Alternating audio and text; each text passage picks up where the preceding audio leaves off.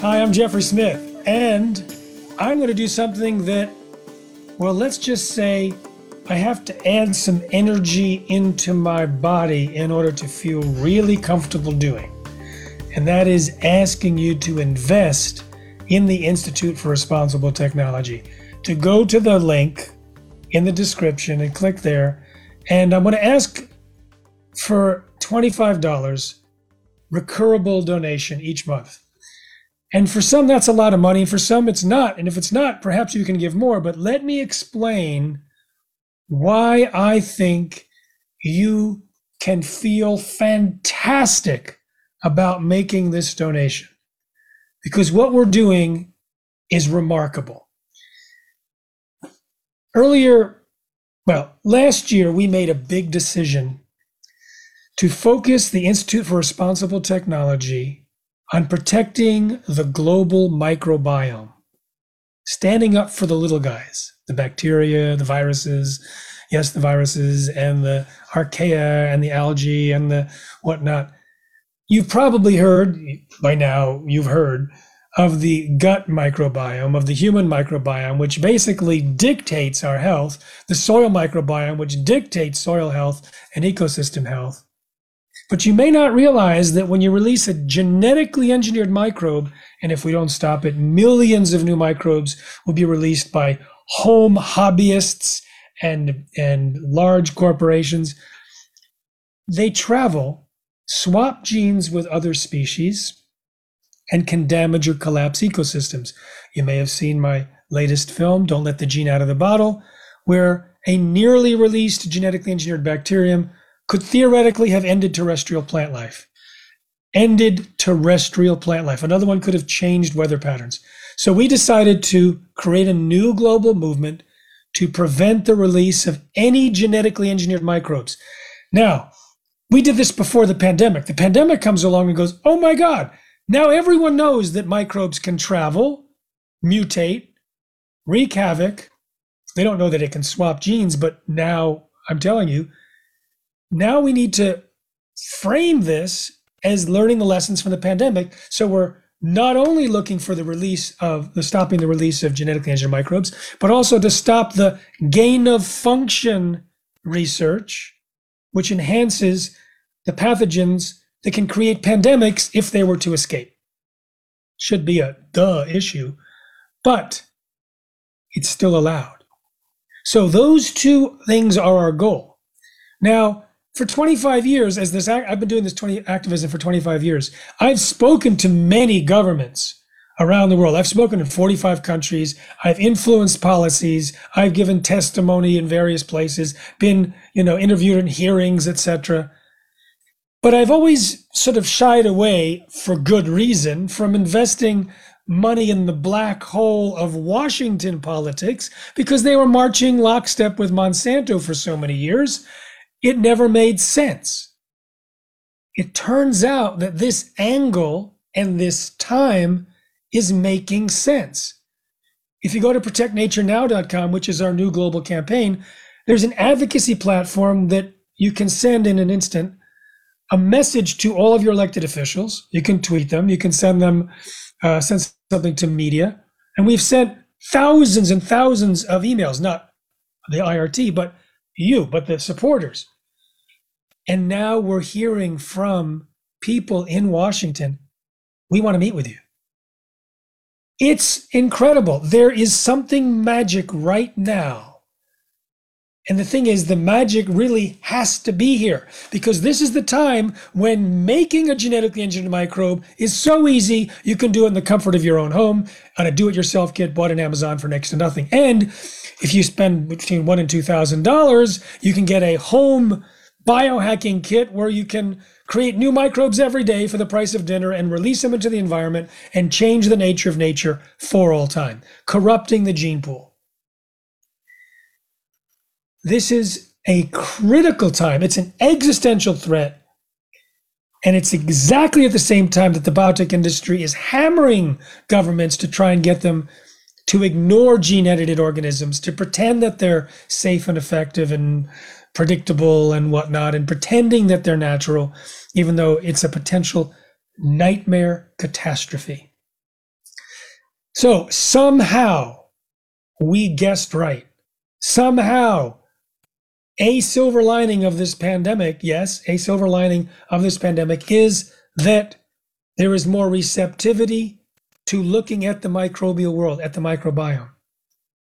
So we now have an opportunity to introduce new laws or language to other bills, and it is starting to happen. So we would love to be able to invest in more people to make it happen quickly. We actually have to open up offices ultimately around the world. We have 50 global allies from just this year, but we need to raise that number. We have a very clear organizational chart that we need to fill in to create a lockdown on GM microbes around the world, and it's in the millions of dollars, more than we've ever raised before. And I'm asking you to support us with 25 each month. Why each month? Well, it's more money than 25, yes, but it allows us to plan. You can't hire someone so easily if you don't know something, certain amount is coming each month. Now, in addition to the amazing receptivity that's going on right now in Washington, and we suspect around the world, I mean, we're sending information out to many, many countries. There's also a strategic plan to leverage our time and attention. This is where we leverage your investment. So when we were focusing on the health dangers of GMOs and trying to make a tipping point of consumer rejection, we knew we didn't need a large percentage of consumers. So it was a numbers game. We didn't need 51% of consumers avoiding GMOs. We needed a small percentage, because that's all it needed to create the tipping point for food companies to say, oh, it's not worth us selling GMOs when our competitors have a non-GMO label on the same shelf and are stealing our customers. So we focused on the most receptive demographics, the most receptive geographical regions in the United States, and it worked. We got the critical numbers. Actually, 51% of Americans now actually believe that GMO foods are unsafe, more than we need. And we didn't have to go to the government to make a policy change. But now we have to go to governments to make policy changes to lock down GMOs. But governments themselves are simply incompetent to guarantee stability over the long term. The flip-flop between governments happens in GMOs as well. I was flown to Poland by the Polish government and gave a press conference with the Minister of Environment praising their position on GMOs. It was great. A week later, they were voted out of office and a pro-GMO government came in. Similar things happened to me in Thailand. And anyway, it's not stable. We need to embed the wisdom that we have come to an inevitable time in human history where we can redirect the streams of evolution for all time cheaply, easily, with an existential threat. So we need to lock it down. It needs to be taught in schools. It needs to be in popular culture. It needs to be in academia. It needs to be in government. How do we make the world know about it? Well, the world already knows about climate change. Climate change is now maturing to look at how to draw down carbon into the soil. Thank you, Paul Hawken and others, Rodale, etc. And that is the domain of regenerative agriculture. But when you look at how the soil draws down the carbon and could literally pull out all excess carbon out of the atmosphere back into the soil where it started, it is the microbiome of the soil that does the heavy lifting. And you can literally release microbes in a basement somewhere that dismantle the ability of the soil to accomplish that. We're in that level where it's not only an existential threat on its own, but it's something that could propel another existential threat. So what we've decided to do, instead of growing a movement from scratch by recruiting individuals one at a time, we are creating materials that will allow existing movements that are highly receptive to our message to come on board. They don't have to change their focus. They can simply expand it to include protecting the global microbiome as one of their talking points. So I approached my friend Andre Liu, who is the executive director of Regeneration International. I think they've got about over 300 organizations in 170 countries supporting them. And I showed him the film, Don't Let the Gene Out of the Bottle. And he said, this is perfect. It fits exactly with what we in regenerative agriculture require to protect the microbiome of the soil.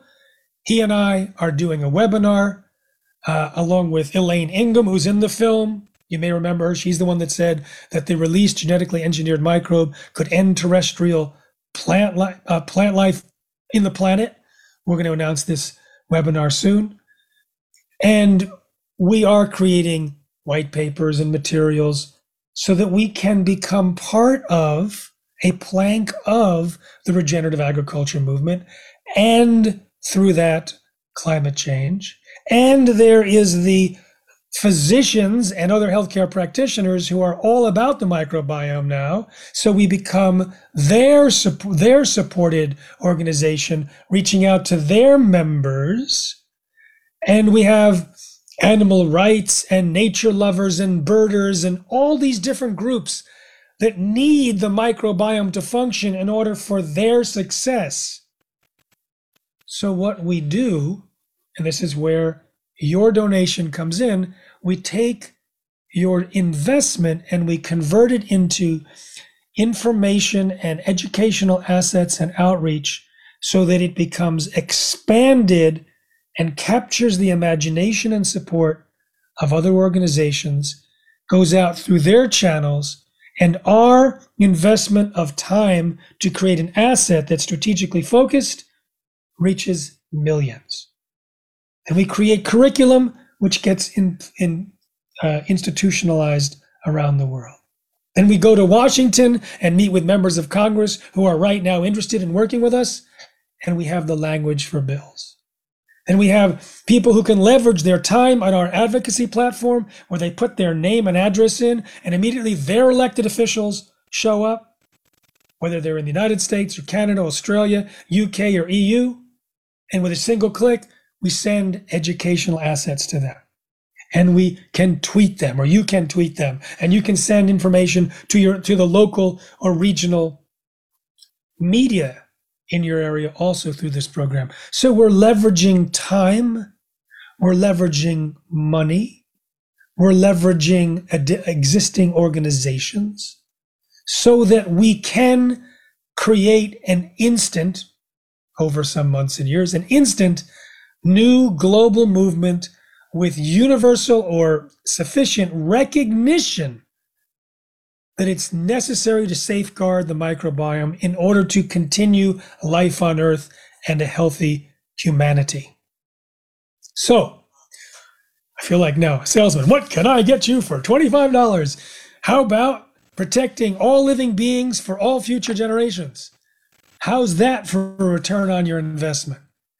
So, please, once again, go to the link next to this and make a donation. If you can't afford 25, 5, something, join our team. If you can afford 500 a month or 50,000 or 5 million, talk to us. If you can afford 5 million, we will show you where that money will be spent. We have the plan. We know what is needed. We built a movement. We pioneered a movement. I traveled to 45 countries, spoke 1,000 times, and I gave 1,000 interviews and trained 1,500 people and organized over 10,000 activists. We know how to do this as an institute. And now we need to do it way quicker, way quicker. We can't wait 25 years. We have to do it immediately. Because if we don't, every time a microbe is released, if it survives, it can spread It can mutate. It can swap genetic material that can end up in ecosystems all over the world, including inside our bodies. And we have no way of predicting the impact. If you haven't yet seen it, go to Protect Nature Now. Look at the film, Don't Let the Gene Out of the Bottle, and we'll show you how a bacteria that was designed to turn plant matter into alcohol in order to power tractors could have theoretically ended terrestrial plant life. How another one designed to stop frost on strawberries could have theoretically changed weather patterns. It's a direct line. But the microbiome is so magical and so awesome and accomplishes so much. We actually outsource 90% of our daily functions to it. We only have 22,000 genes, less than earthworms, but we can be higher organisms because we utilize the 3.5 million genes in the microbiome. There's a programming there that we're just now understanding. You do a fecal transfer and transfer the microbiome of one person to another, and that new person can have a disease or get healthy, become thin or fat, can change their attitudes because of the programming in the microbiome. The microbiome could make you want to eat sugar, can make you want to socialize, and can stimulate a reward center if you're doing activities that support its function. It can help cure your disease and inoculate your babies with healthy microbiomes and feed them through breast milk, food that is undigestible by the infant, never designed for the infant, but designed for the microbiome because it's that important. And that's what we need to protect. We need to love the microbiome, and we need to protect what we love. And this message has to get out. It has to get out right now. And we have people willing to do the work full time on your behalf and on behalf of the little guys. So please make an investment in the Institute for Responsible Technology, a registered nonprofit, so that we can continue to do our work to protect all living beings and all future generations. And please read what we share with you, share it with others, and become one of the distribution points, getting the information out so that everyone knows how critical this is. Thank you so much, and thanks especially to those who have donated in the past. I am a full-time activist. I tell people ask me, what do I do? Sometimes all I say is, I'm an activist, and I just wait to see if they're interested. And they say, full-time? I said, yeah. How are you a full-time activist? It's because we are supported by precious donors, people that want to keep us active. So thank you so much. I have a long list of people to thank over 25 years, and I'm hoping that list will grow longer today. Thank you all. Safe eating.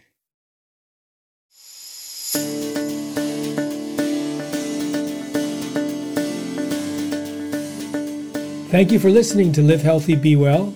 Please subscribe to the podcast using whatever app you listen to podcasts with, or go to livehealthybewell.com to subscribe. This podcast will inform you about health dangers, corporate and government corruption, and ways we can protect ourselves, our families, and our planet. I interview scientists, experts, authors, whistleblowers, and many people who have not shared their information with the world until now.